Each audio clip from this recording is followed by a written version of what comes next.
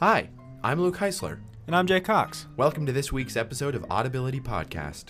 Our goal is to showcase the importance of community in life and to explore different ideas and topics within culture with our new friends, you guys. Cockroaches are the devil's insect. Carpenter ants, on the other hand. Just let me talk about the etymology of authority. Okay. Go ahead, Jay. Man, they can cut some wood. Jesus was a carpenter. See, I just brought it back for us.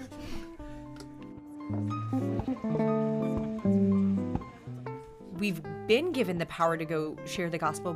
Why don't we approach life differently, knowing that we have this authority given to us by Christ? I think he shows that he trusts us, first of all, and then further down the line in the narrative of the Bible, I think it shows that he trusts us specifically with spreading the gospel. And that is the ultimate authority that we're delegated.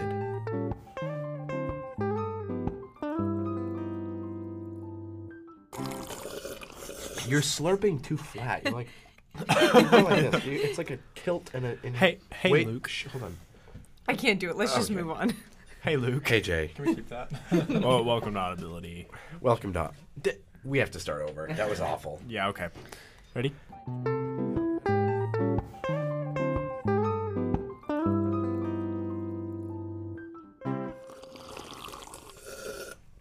Hey, Luke. Hey, Jay. Welcome to Audibility. Welcome. How are you this week? I'm very good. That's pretty good. It's not this week for us though. It's We've time jumped.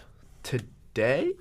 To yesterday? Last week, 2 weeks ago, Some- 3. Who knows? Who knows? Actually, this will be like a month. And it was also last week. So, Welcome back. welcome. So we still have in the studio Meredith Byrd Hello. and Ian Morel. Hey, Again, we have them again now. Yeah, it's Wow. weird. Wow, they've been on the podcast the most times. They've been on the podcast for full 2 weeks. Wow.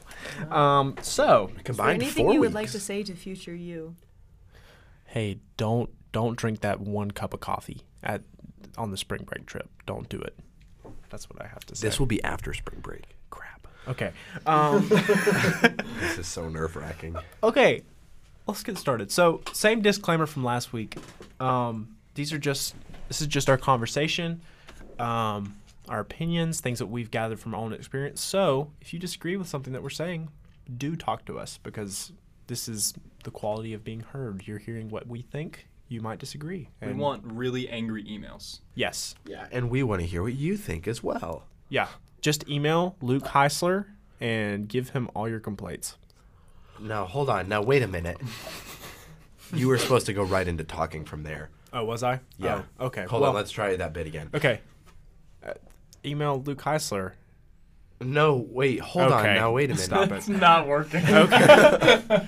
So we left off last week with the question: what is God's authority actually? Like, we kind of danced around it a little bit. Last week we talked about earthly authority. So if you haven't listened to that one, I would highly recommend you go back and listen. Yeah. It'll be very helpful to the continuity of this episode. Part 2. This part 2. So go back and listen to that. But we talked about. Ian, give us a synopsis. I don't want it to be the one that talks. We talked about family mostly. We lot talked about family. we talked a lot about family and about how we view our parents and how that's changed since we come to college. What a good view of our parents is. What it means to honor. We talked a lot about that because we talked about how it's different than obedience.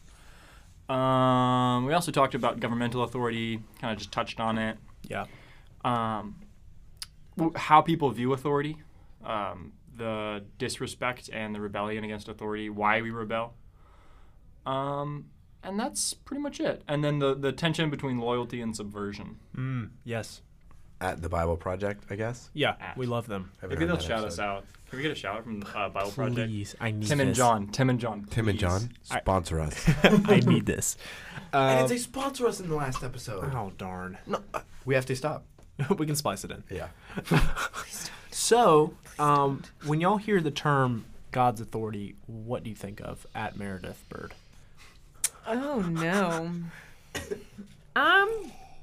This is probably really bad and probably the reason we need to reshape our view of authority. But I see a courtroom and I see God sitting in the judge's spot at I was about to say D-Day. Nope. Judgment Day. But I see very much God in the picture of the earthly authority that I know. Which is not right. And that's why we've kind of started talking about this, is to reshape that view and knowing that we aren't supposed to shove God into the box of our earthly authority, because our earthly authority is very, very messed up. But when I think of that, I think okay, I know by his authority I'm supposed to do this and I'm supposed to not do this. And I'm this is good and this is bad. Which is, yeah, sometimes. But not completely what it should be, I think, which is obviously why we're talking about this. Yeah. What about you, Jan? What do I think about God's authority? Yeah. I don't know. I think of kingship. Sorry. I think of God's sovereignty. Sovereignty? Sovereignty. There you go. No. Whatever. Say your word, Ian. Sovereignty. Okay. I definitely think of him as, how do I say it? I don't know. Sovereign overall. He's in control. Creative. Yeah, I don't know another way to say that. Yeah.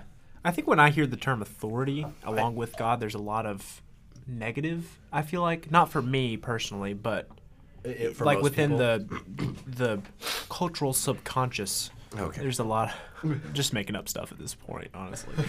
Speak, oh guest. I think kind of going along with, this might be jumping ahead, so if it is, stop me.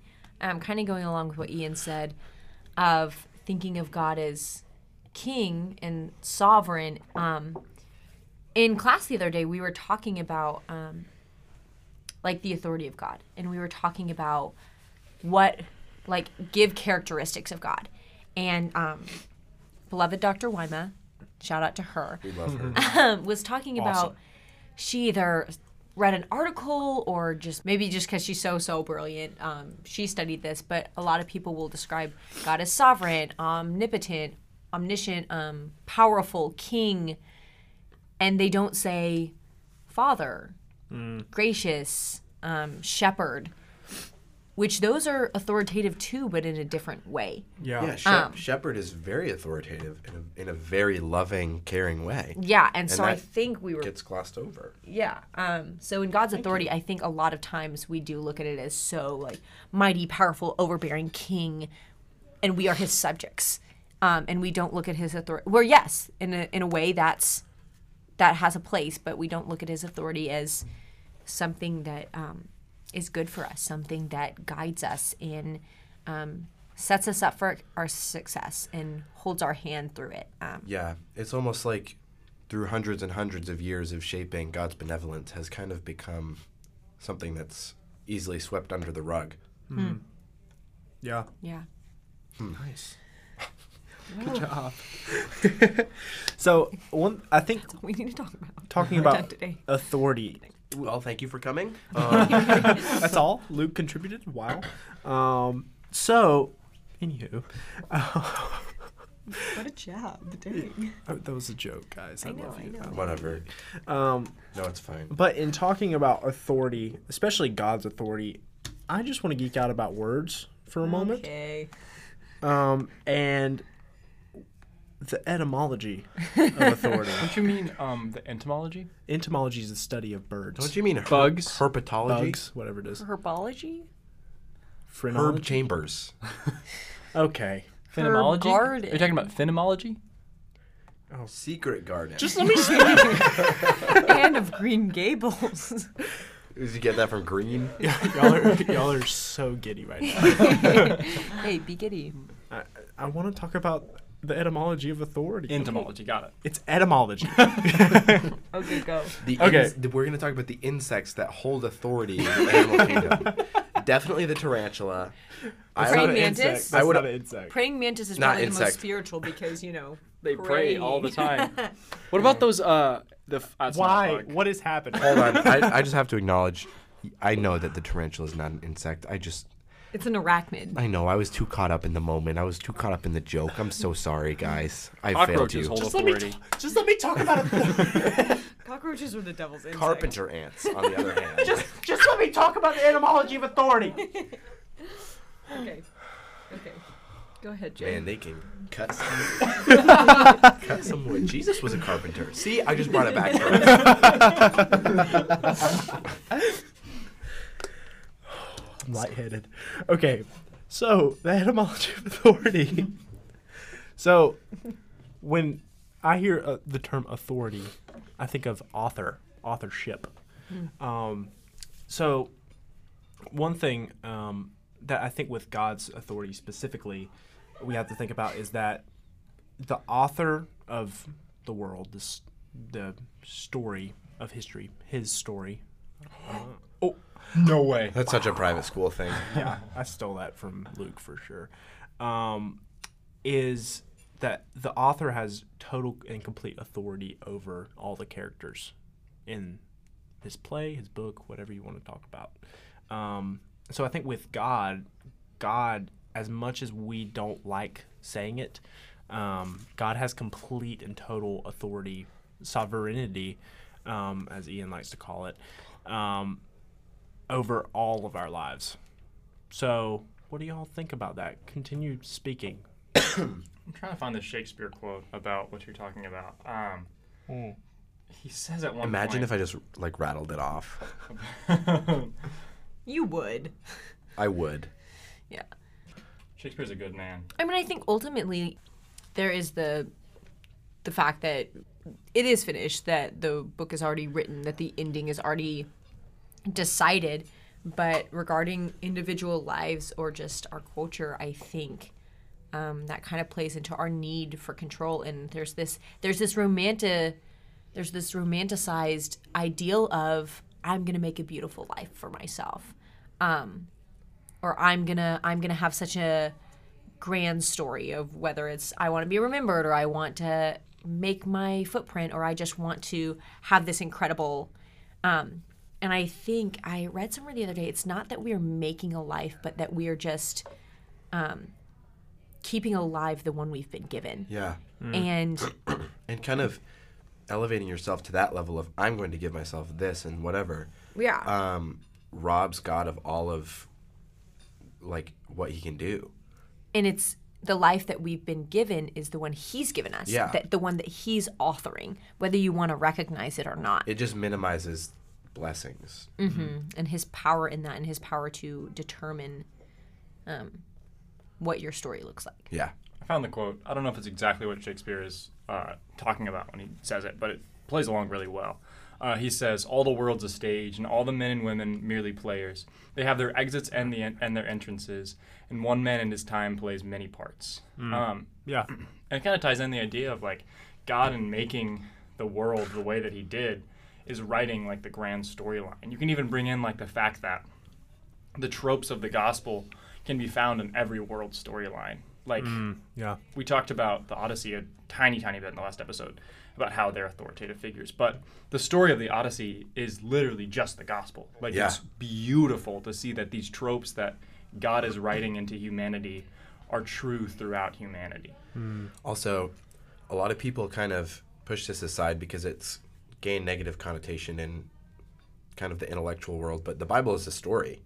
Right. Yeah. From front to like from beginning to end. It is literature. It is, and it carries themes throughout it, and it has symbolism, and it has metaphors, and it has allegories. Hello, but like that's forgotten a lot of the time. And I know even growing up in a private school, talking about the Bible with that verbiage, like the Bible is a story, and it can be analyzed like this, and just like any other book, that held such a negative connotation. And I loved the school I grew up in, but I just never really thought of that until really in my senior year, when my English teacher had us analyzing the Bible from a literary standpoint. And it's really cool. Yeah. Yeah. Yeah. Yeah. Yeah. Yeah. So, yeah, I think it's just a beautiful thing to think about God as an author. And another cool thing, I think, going along with but both of you said similar things, but when I think it's so cool that in the storyline of the Bible, God like gives himself different names. And so I think, especially in Genesis 2, and we're going to get to, you best believe we're getting to Genesis 1, 2, and 3 here in a minute, but in that story, God names Adam and Adam, and then Adam names the animals, and then in the storyline of the rest of the Bible, God names himself. So when you're naming something, you're saying that you have authority over that thing. That's why parents name their children, and children don't just come up with their names eventually. You said earlier, the author has authority over the characters that they choose. Yeah. Yeah, that's just. Yeah. Nice. I just really wanted that in there. I It's said a good that. line. No, you did. Yeah, I did. No, you said you did. I said it way earlier, dog. This is about to get real awkward when we go listen to the episode.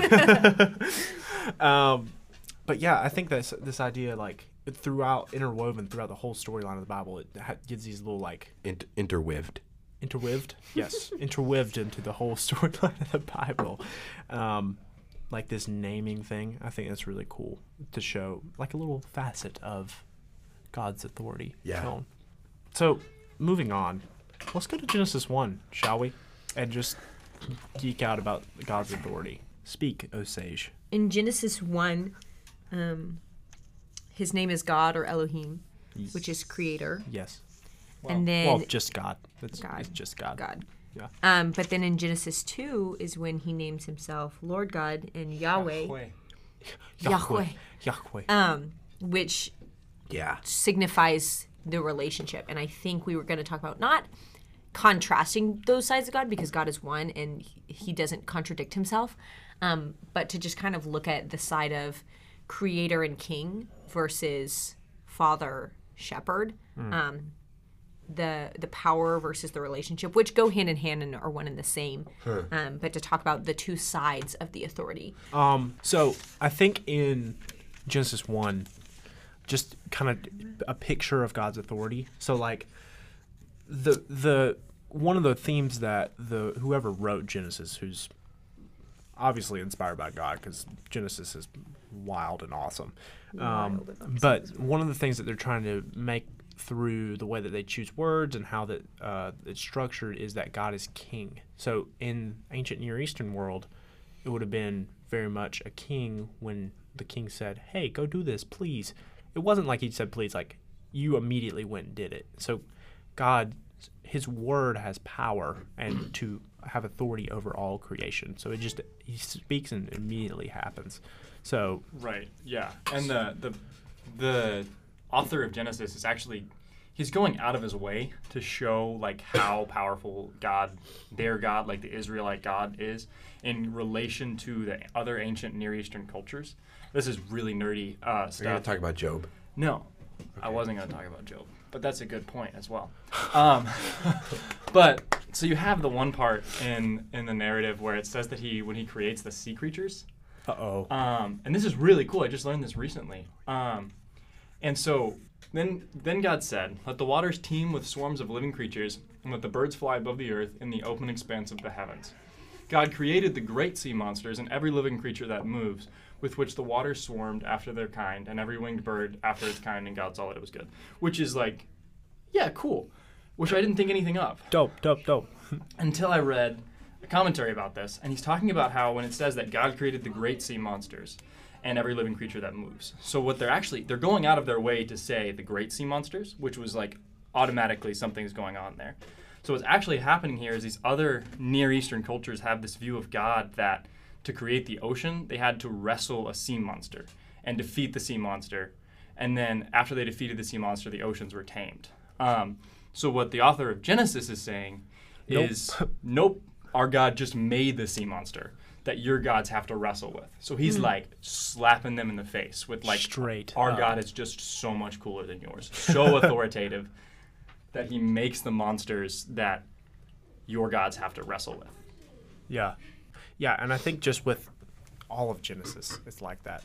And just ornately, like, going out of their way to be like, God is the ultimate authority. I mean, look at, I'm pretty sure by this point is common knowledge. I didn't learn it till late in high school, but every plague he sends on the Egyptians is a slap in the face to an Egyptian god. Yeah, facts. Like, he really could have done anything. He's just like, hey, Ra, you're not it. yeah. So everything is pointed and specific and not by accident. Yeah. And I think Luke wanted to talk about the names of God, and I think it's very interesting to think about that because I mentioned earlier that like God. So in other cultures would name their gods. Like you would find quote unquote a god, and you would give them a name. But in the Jewish Christian narrative, God is the only one that he reveals his names to the people. Yeah. So it's not like when you're, like I said earlier, when you name something, you are putting yourself in authority over that. You're saying, oh, this is what this is by nature, and kind of pushing the namee below. Whereas God's like, hey, so you can't name me because I'm the ultimate authority. I'm going to show you what my names are, and y'all are just going to have to deal, just do that. So I think like El Shaddai and speak. Real quick, can we all say our favorite name of God? Oh, man. Oh, that's hard. There's so many good ones, and I love them all so much. They're all in Meredith's Bible in pink. Yes. Well, every place so far that I've been through that there's a new name of God, I underlined it. And then I have one of those nice Bibles with the little wide margins where you can put notes. Flex on us, why don't you? I got it for Christmas. Thanks, Mom and Dad. My favorite, personally, my favorite is Elroy. Louis. Oh my gosh, are you serious? In the story of Hagar. Yeah, that's good. Just because growing up, literally never learned her name. It was just, slave girl that, or not slave girl. Really? But slave girl that had Ishmael, and yeah, she sucks. They suck. They ruined it. And then they moved on to, look how great Isaac is. And then growing up in a really, really rough time, I read the story for myself, and I was like, oh, wow, the Lord pursued this slave girl and then named himself, revealed the name. I am the God who sees.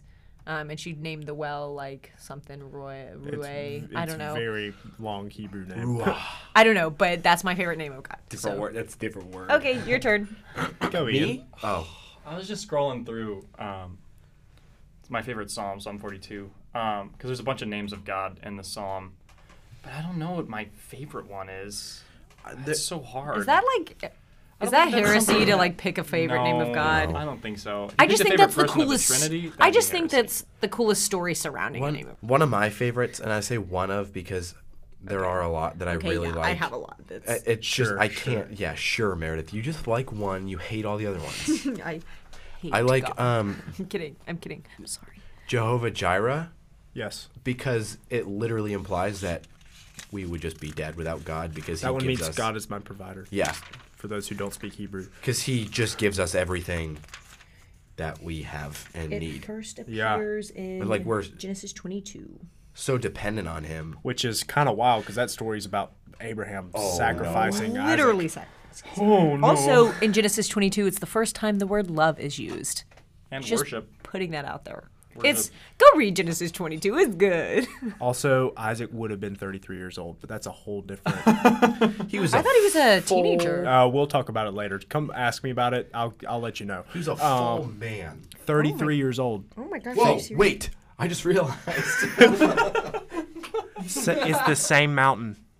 Also, We'll talk about it. Jesus was 33 Wait! years old. You're. Moriah is where Jerusalem was founded. Oh Okay, my gosh, you guys. Mariah Carey. Stay on target. Okay, stay on target. Get Yes, back. Mariah's house in. Whoa. Okay, all right. Back to it. What was I saying? Oh, Jehovah Jireh. Yeah, God who provides. I think one of Also- my favorites. I really like the name for Jesus, and I couldn't remember where it was. Can you just no? Acts 3, author of life. Pretty baller. That's pretty baller. One of my favorites is Jehovah Rapha, God is my healer. It's just solid. And Why, Jay? Tell us. I don't know. It's just like this season of my life I'm in. It's like, oh, like that applies to me, even though I don't like always feel like I need healing. Yeah. It's like that's for everyone, and I think that's a cool thought. I think it's cool to think about, even if you're not having like this sidebar, sorry about it, even if you don't have some like super bad sickness of like cancer or a really, really difficult like mental health thing, the Lord, I don't know, I think he heals even like the smallest of like healing your heart over like small things that you don't want to, your pride doesn't want to admit that like we all need healing. Yeah. And Today in chapel, our speaker was like, hey, deal with your ish now because you're going to have to deal with it later if you don't. And it's small things that you don't want to think about, but the Lord has to heal you every day. yeah. Yeah. I picked a favorite. Pick. Emmanuel, definitely. Whatever, with dude. us. It's just a good one. It's just all It's around solid. a solid name. Solid God name. with us. It's pretty good. pretty solid. Yeah, it is. Okay, thank you for indulging. I, me. That's so good. I also think it's really interesting because if you think of, I mean, sure, names have meanings behind them. Like Jay, what does James mean? It's the derivative of Jacob, which means supplanter or deceiver, depending on which context. you're in. Okay, nice. That's awkward. Yeah. Supplanter. I like supplanter. It's not as bad of a context. Luke means bearer of light, right? Bearer of light, which I think is pretty cool. So does Lucifer. So does Lucifer. But whatever. We'll just gloss over that. I think it's really cool how telling the names of God are about his personality. And like who he is revealed through the names he gives us. And look at the Bible. People didn't just be like, Didn't just be like. when they had children, they didn't just say, I really like this name, I'm going to give it to them. They gave them something either about them that showed their character or to prophesy a character over them. So Jacob came out grabbing the heel of Esau, so they called him Jacob. And then when God renamed him Israel, which means to wrestle with God, right? Yeah. A wrestler or something like that. No one exactly knows exactly what it means, but Well, then I feel a little bit better for not being it's completely okay. right. Yeah, you're fine. I think throughout the Bible, you see this theme of people's names are who they are. Yeah. They're given names based on who they are. God changed Jacob to Israel, Abram to Abraham, Saul to Paul, because it's a whole thing of, your identity's changed. But the name revealed your identity in the same way God's names reveal his. And now we just pick out names because we think it sounds nice. Then we have the white stone in Revelation, which is, I mean, this is another, we're getting farther into a sidebar. I'm sorry, we're digging ourselves in a hole here. But It's good, though. the idea of the white stone is that, like, God and the new earth gives us a stone with our name on it, our new name and the new earth. Which is wild to think about. So crazy. I have a book you need to read about it. Okay. But it's only between you and God. It's just the relationship between you and God. It's something that only you two know. I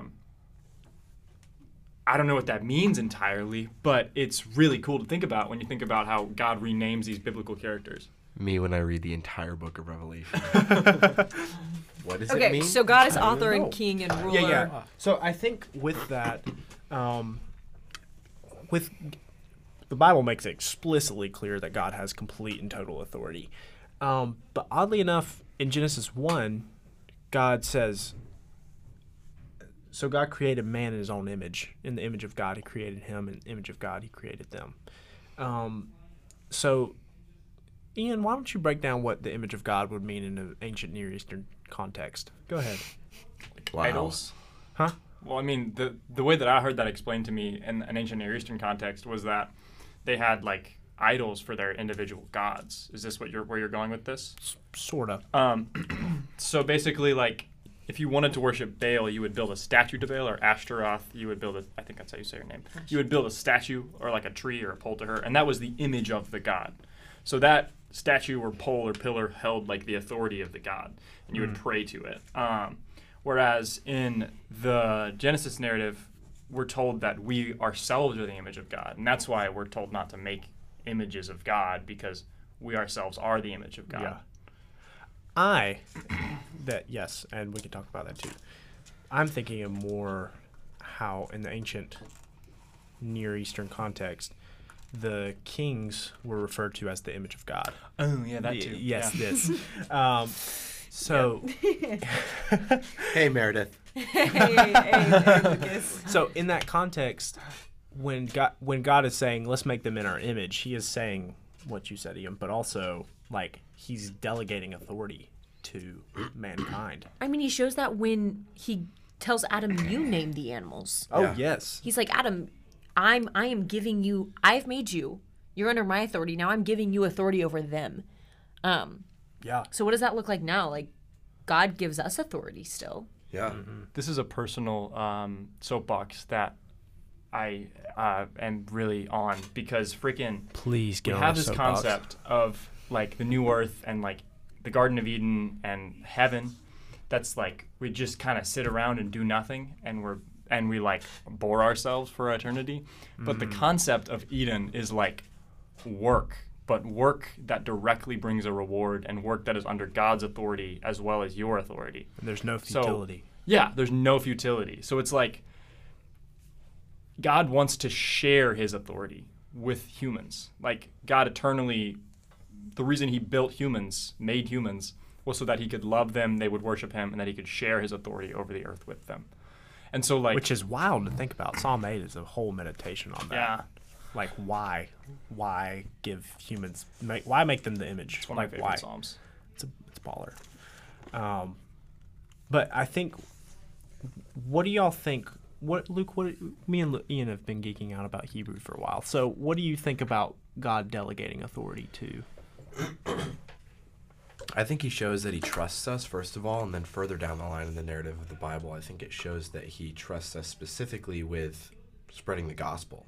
And that is the ultimate authority that we're delegated. That's a really good thought. Just a lot of connections just happened in my mind. So were you keep going? Yeah. Now it's so much pressure.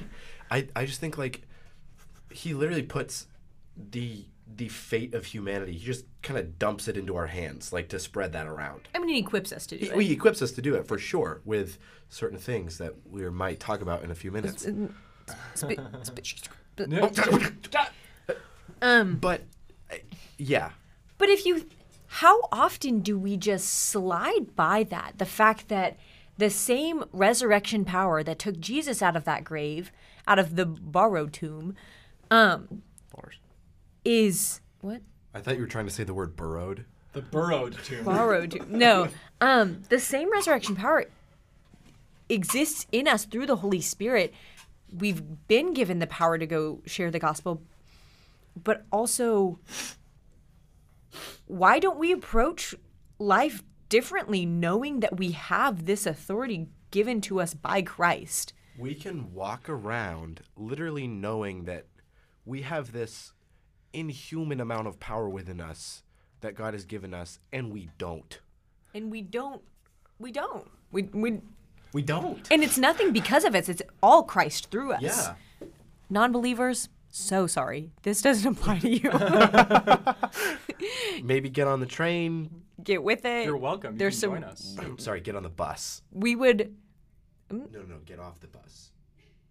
What? What are you talking about? Please just. We would love for you to delve into this too. But in Christ, when you're in Christ and Christ is in you, there is so much power, and we don't. I think not tapping into that authority, not recognizing and not using what Christ has so freely given us, is dishonoring the trust that he's placed on us to do his work. Yeah. Right. The connection that happened in my mind when you said that, somehow I've never connected these ideas in my mind. What's the first command that God gives humans? Go and be fruitful. Yeah. And it's a connection between that and Matthew 28. Matthew 28. Like there's a very clear correlation between Yeah. those two ideas of like go plant the seeds of the gospel. Jesus specifically compares the gospel to a seed where he says, It's the same sort of language. yeah, it's the same sort of language where it's like the gospel is like a tree and like a seed that is to be A mustard planted. seed. Or a Yeah. vine. And like So between many that good and the agricultural analogies. honestly, we love them. can we just be an agrarian society? That's a whole nother soapbox that I will get on. That's such a topic. Okay, so the authority that God has given us, we need to kind of pop back on this one. The authority God has given us, how does that yes, it's in order to spread the gospel, but how is that manifested in us? Well, I think one thing that I've been thinking about personally. Meredith wants to know if it's time yet. One thing this will lead in Mark 16:17-18. So there's just background. There's some discrepancy about when Mark actually ends, but I mean, well, I don't think that the last chapter of Mark is inspired, but we can talk Anywho, about that. It's whatever. not. It's not heretical. There's nothing in it that's not the yeah, gospel. okay. Anyway, This is so nerve-wracking. so Me and Lucas are just way out of our. it's okay. It's all right. The quality of being heard. What can I say? And these signs will accompany those who believe. In my name, they will cast out demons. They will speak in new tongues. They will pick up serpents with their hands, and they will drink any deadly poison. It will not hurt them. They will lay their hands on the sick, and they will recover. Then, this is not chronological at all, but Wait a minute. I'm getting there. Let me Okay. speak. I told you this earlier. I know I was about to say it and steal your thunder. No. Isaiah 11:8, along with that, the infant will play near the cobra's den, and the young child will put its hand into the viper's nest. And that's in the context of like the wolf will lie with the lamb and like all that jazz, which is incredible. And this is talking about the new creation. And so I think the way it plays out, I think that there's a thematic bridge being made in Matthew 16 and in Isaiah 11, where in Genesis 3 it talks about the seed of the woman crushing the head of the snake and being bitten by them.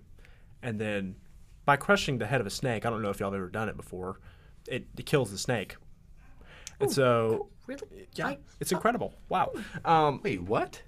But the implications of what Isaiah 11:8 is saying, one is that the young child will play in the cobra's den and the viper's nest, not play with the snake. It's talking about the snake is gone.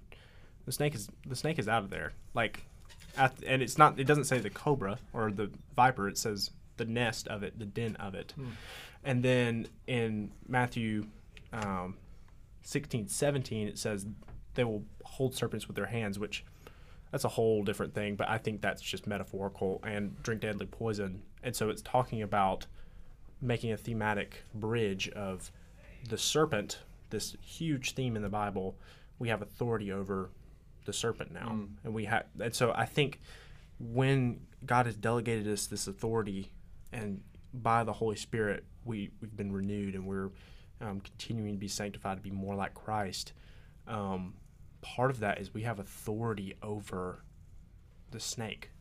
Yeah, and Numbers 21:9 as my With the snake raised up. the Yeah. bronze I serpent. was thinking about that. Yeah. Well, I was thinking about. So we were talking about this the other day in RUF, I think, and and the idea of like the seed of the woman will crush the serpent's head. So the seed of the woman has authority over the serpent, but also the seed of the woman is the serpent in another way because of that Numbers 21 passage of like not in the way that Genesis is talking about it, in a different way.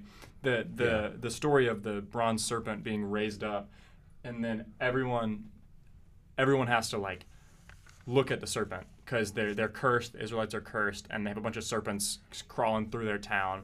And every time someone gets bit by one, if you look at the serpent raised up on a staff on a hill, you are saved from the poison. It's very much so just Jesus. Oh, yeah. Yeah, straight up Christ. And so just the idea, I don't We love really it. understand the connection yet of like how Jesus is the serpent, but he also crushes the serpent's head. Like he's the serpent in that instance for sure. Well, I think Well, I think it speaks to the fact that he's fully God, fully man. Well, when Moses lifted up the serpent, everyone who looked at it and believed was saved, right?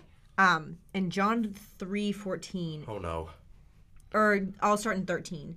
Actually, I'm going to start in 12.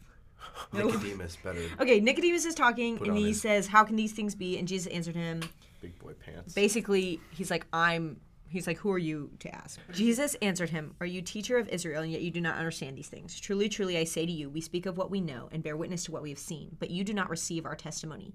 If I told you earthly things and you not believe, how can you believe if I tell you heavenly things? No one has ascended into heaven except he who descended from heaven, the Son of Man. And as Moses lifted up the serpent in the wilderness, so must the Son of Man be lifted up, that whoever believes in him may have eternal life. Right. And I think it is odd, I think, that it's a serpent being lifted up. Yeah. I think what's happening there is there's kind of this like dual seed of Eve, if you will. So there's like the blessed and the cursed. So like the firstborn, the secondborn, all these different things. And in a way, the humanity is taken over by the snake and becomes the snake in a way. I wonder as well that the serpent is a symbol of wisdom in a lot of ancient cultures. Yeah. So I wonder if Moses is tapping into that with the serpent. I don't know. I don't know. I feel like the Bible's just, it's definitely talking about serpent just straight up. It's almost, yeah. It seems like it would be, in that context, it would be a little stretched. I don't know. Anywho, God, authority that God has given us. Right. Because, Yes. well, it is even odd in the context of that specific story with when Moses lifts up the serpent on the staff, the thing that's putting them in danger is serpents. Yeah. And I mean, that translates directly to the larger scale that we're talking about it on, but it's even kind of weird to think about in that sense. Right. Yeah. But I think with authority that God's given us, I think God gives us tools in order to do that. And there's like, I think a lot of times, especially prayer, and this is a soapbox I'm going to get on for a moment, but with prayer, I think people have a tendency to sort of like think that subconsciously, I think people think that prayer doesn't really work, if that makes sense. And so I think one soapbox I'm going to get on is about prayer, because We can have a whole episode about prayer. oh yeah, we could and We will. maybe Question whatever. But with prayer, a lot of times we have this view of prayer as like it's not really effective, and I don't think we would say that necessarily, but the way that we pray is not on the cosmic scale that prayer actually is. Like, prayer is something that has the ability through God to reshape Reality. reality. Uh-oh. And I think that we as Christians oftentimes don't. I know personally, I've been convicted lately about how I don't pray like I should, and thinking of prayer as like it's where the Creator, King of God, and Shepherd and Father meet. Yeah. So our Shepherd and our Father wants to meet with us in an intimate, secret place, but also He's the Creator and King of the universe, and that hasn't changed since Genesis 1. That's still a reality. Yeah. And so when we're praying to God, like we have this, God's authority. He's given us authority, and we can, because He's our Father, we can walk into the throne room reverently and talk to Him, which is wild. Yeah, we were talking about this the other day in your car, and a way you put it was like a lot of Christians pray, yes, and they pray diligently, yeah, but they pray timidly. And they don't pray with the power and authority that God gives us, and they don't pray with the expectancy of, God, this is a bad thing. Change this. Yeah, like God. We a lot of times we fall into saying, hey God, if you want to do that, if it's your will, that'd be really nice.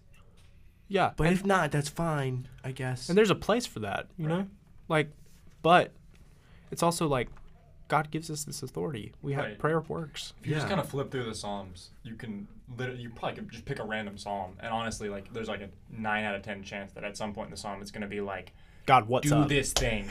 God, what are you doing? Yeah. Yeah, we don't do that. That's just not. Yeah. What do you think, Meredith? Just go for it. Just say it. Okay. Yes, I think prayer is definitely a tool that the Lord gives us authority in. But as Lucas was saying earlier, when the ultimate goal, like He's given us the authority and the purpose of spreading the gospel, and edifying other believers, I think he gives us specific tools to do that through the spiritual gifts mapped out in Romans 12, which I'm going to read really, really quick. Whoa. What was that voice? Really, really quick. Obviously, the spiritual gifts are in and of themselves an entire warehouse to unpack. But Not literally. They're not in a warehouse. they're not in a warehouse. They're in the You Bible. They're in can't the go Bible. pick them out. Wouldn't that be cool? So Romans 12:3 Make that happen. says, "For by the grace given to me, I say to everyone among you, not to think of himself more highly than he ought to think, but to think with sober judgment, each according to the measure of faith that God has assigned. For as in one body we have many members, and the members do not all have the same function. So we, though many, are one body in Christ, and individually members of another. Having gifts that differ according to the grace given to us, let us use them. If prophecy, in proportion to our faith. If service, in our serving. The one who teaches in his teaching. The one who exhorts in his exhortation. The one who contributes in generosity. The one who leads with zeal. And the one who does acts of mercy with cheerfulness." Obviously, there's more spiritual gifts than that. Just that. There's not one master list of them in all of the Bible. But I think that one of the main ways that we have the authority not apart from, but as a manifestation of the Holy Spirit is not just, oh, yes, we all have the Holy Spirit, but how does that demonstrate itself in the way we go about our lives and in our exhortation and in our living out of the faith and sharing of the gospel? And I think the spiritual gifts are the kind of the tools that wield the power that the Lord has given us. It's the way it manifests itself within us, and partially. I don't think it's a complete manifestation of our authority. No. Yeah. I mean, there's other things such as prayer and Yeah, for sure. healing and those things. Speak, O guest. I was just thinking, we talked about this a little bit before we started recording, and just the spiritual gifts are spooky to me, if I'm being honest. Because like a lot of them, like teaching I can get behind easily, preaching I can get behind, shepherding, like no problem. Like I see those and I understand them. But for me as like a pretty, how do I say this? Like empirical person, I think I would say. I have personally struggled to understand how like healing and like speaking in tongues and I prophecy agree and with stuff you. like that. Yes, Prophecy, discernment, those things. Yeah. It's been hard and I think part of that is just the kind of church I grew up in. Yeah, it didn't same. look down on those things, but it was like, we're not so sure, Yeah. right? Yeah, no, same. Yeah. But I think we won't talk about tongues right now or like that. There's just too much baggage there's with a lot that. But I to think A with really cool story about that. but You've with told me that story. yeah, wild. with It is- spiritual gifts. It's very cool. You're really missing out. Please come ask me about it. It's the wildest thing. Yeah. But with spiritual gifts, they are tools for the Holy Spirit. Like like you said, they're manifestations of the Holy Spirit along with the fruit of the Spirit. And I think for me that comes as a comfort of it's not just, hey, you've been given this power, go for it. But Paul maps out ways of how to use that power and I think for me, it's a comfort as a Christian that it's not just, okay, I have all this authority and I have all this power that the Lord has given me, but who am I to use it, my sinful, broken nature? But I think with the fruits of the Spirit and the gifts of the Spirit, it kind of almost gives you a guide or hey, these are maybe not all of the ways, but this is just, how to use it, It's like, how to hey, guess channel. what you can do. Yeah, guess what you can do. So you have this power, but you're not just left with it. We're gonna show you and teach you and equip you to use the power and the authority that Christ is giving you. under the authority of Christ Under too. the I think that's another thing is like Christ is the ultimate authority, and like just because you're giving that authority, that doesn't mean you are the authority. We have the authority to give it, and we're trusted with that authority, but we don't have the authority to change it or, like the word of God in regards to the gospel. Yeah. Like, yes, it's ours to spread, but it's not. It's not ours. Yeah. Yeah. Yeah. I think there's also misconceptions with the spiritual gifts that I've run into a lot, because I go back home to a non-denominational, but really it's like a Baptist, theologically it's a Baptist church. Yeah. But I visited a lot of more like charismatic churches in my time. And one of the conceptions that I get from a lot of like more charismatic movements, not that I disagree with a lot of what they say, but there seems to be this concept that like certain people are endowed with like certain gifts, and they like, this guy is like a healer, and he's like, this is what he does, is he like heals people. Yeah. And I'm like, That's given to everyone. really feels pagan to say like this is a healer, like a local healer. Yeah. Like, Yeah. I think the way that the Bible talks about gifts, it's like it's not just like you have one gift forever. You know, it's like it's something that's given as the Spirit wills. when you Right. need Paul it. even says in 1 Corinthians, I think it is, like, desire the higher gifts. took Luke's. I was just about to say that. So sorry. I definitely think that there are times when, like in my own experience, there are times when, I've experienced the gift of speaking in tongues, and it's wild and it's crazy. It's happened once, but on the daily, I think I encounter the gift of encouragement more often, or exhortation. Yeah. So I definitely think that we have access to all of them, but I think some are stronger than others, or more just. I don't know. I think as well, a lot of the point of the gifts, I'm not a cessationist, so I don't believe that the gifts are stopped at all. But I do think that a lot of the point of a lot of the gifts is to prove the validity of the gospel. So, like, you can see a lot of things are happening in, like, third world countries right now with the gospel being spread that are, like, I can't explain them. But I think a lot of the reason that we don't see them as much in America is maybe because, like, the church is established here, and I think maybe that'll start happening more as like the church starts to decline, because it is in decline in America. But And even the church that isn't declining is kind of apathetic. yeah, But we've already talked about that. But yeah. but yeah, I don't know. It's an interesting topic. It's a lot. A lot to unpack. Yeah. It's kind of And unfortunately, We are out of time. yeah, Yeah. Ruminate on that. Yeah. So we talked about a lot today. we did. This was So, a hefty episode. and 2 episodes really, but yeah. Think and pray on all of that. yeah, and also talk to us, talk with each other. Like, this is the beginning of a conversation, not the end all be all. Yeah. So We hope like these 2 episodes especially spark discussion.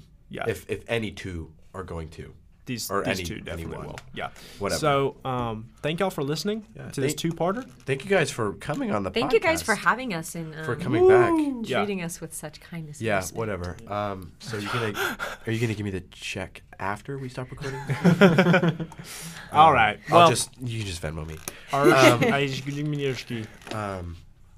on, I gotta think of a really good one. avocado. Wait, No, we just what was the thing that we were talking about earlier? no clue what you're Asherah talking about. pole. Asherah. There it is. Good one. Asherah pole. Asherah pole. No, that wasn't it. That was it, Astra.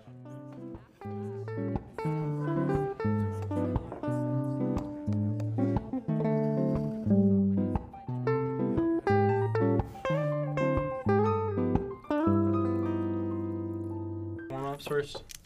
Oh, turn off that. I can't slurp this. Hey, dog, you literally can. What are you talking about? Why are you so bad at slurping? Can Why are you you turn the off way the that you clip, are? please? Why are you the way that you are? Okay. Hold up. Oh, don't do that. Tastes a little bit like coffee. Wow. It just looks like Wow. urine now. I really like that noise. Do it closer to the mic. Oh, that's gonna taste disgusting. That's gonna look like don't care. urine. It's cold and it's wet. It's good. To tell us die. Please don't. Don't. Why do would you do that? Why would you do that? Just stick it on honey. Okay. Y'all ready? Honey is what bees make. All right. I'm gonna Technically, basically it's their just vomit. kind of give a. I'm gonna give the disclaimer again. Okay. Kind of walk through. Are we what we're talking slurping? Spoiler alert, they were only gone for 2 minutes. about. That was funny. What? All right. 1, No 2, way.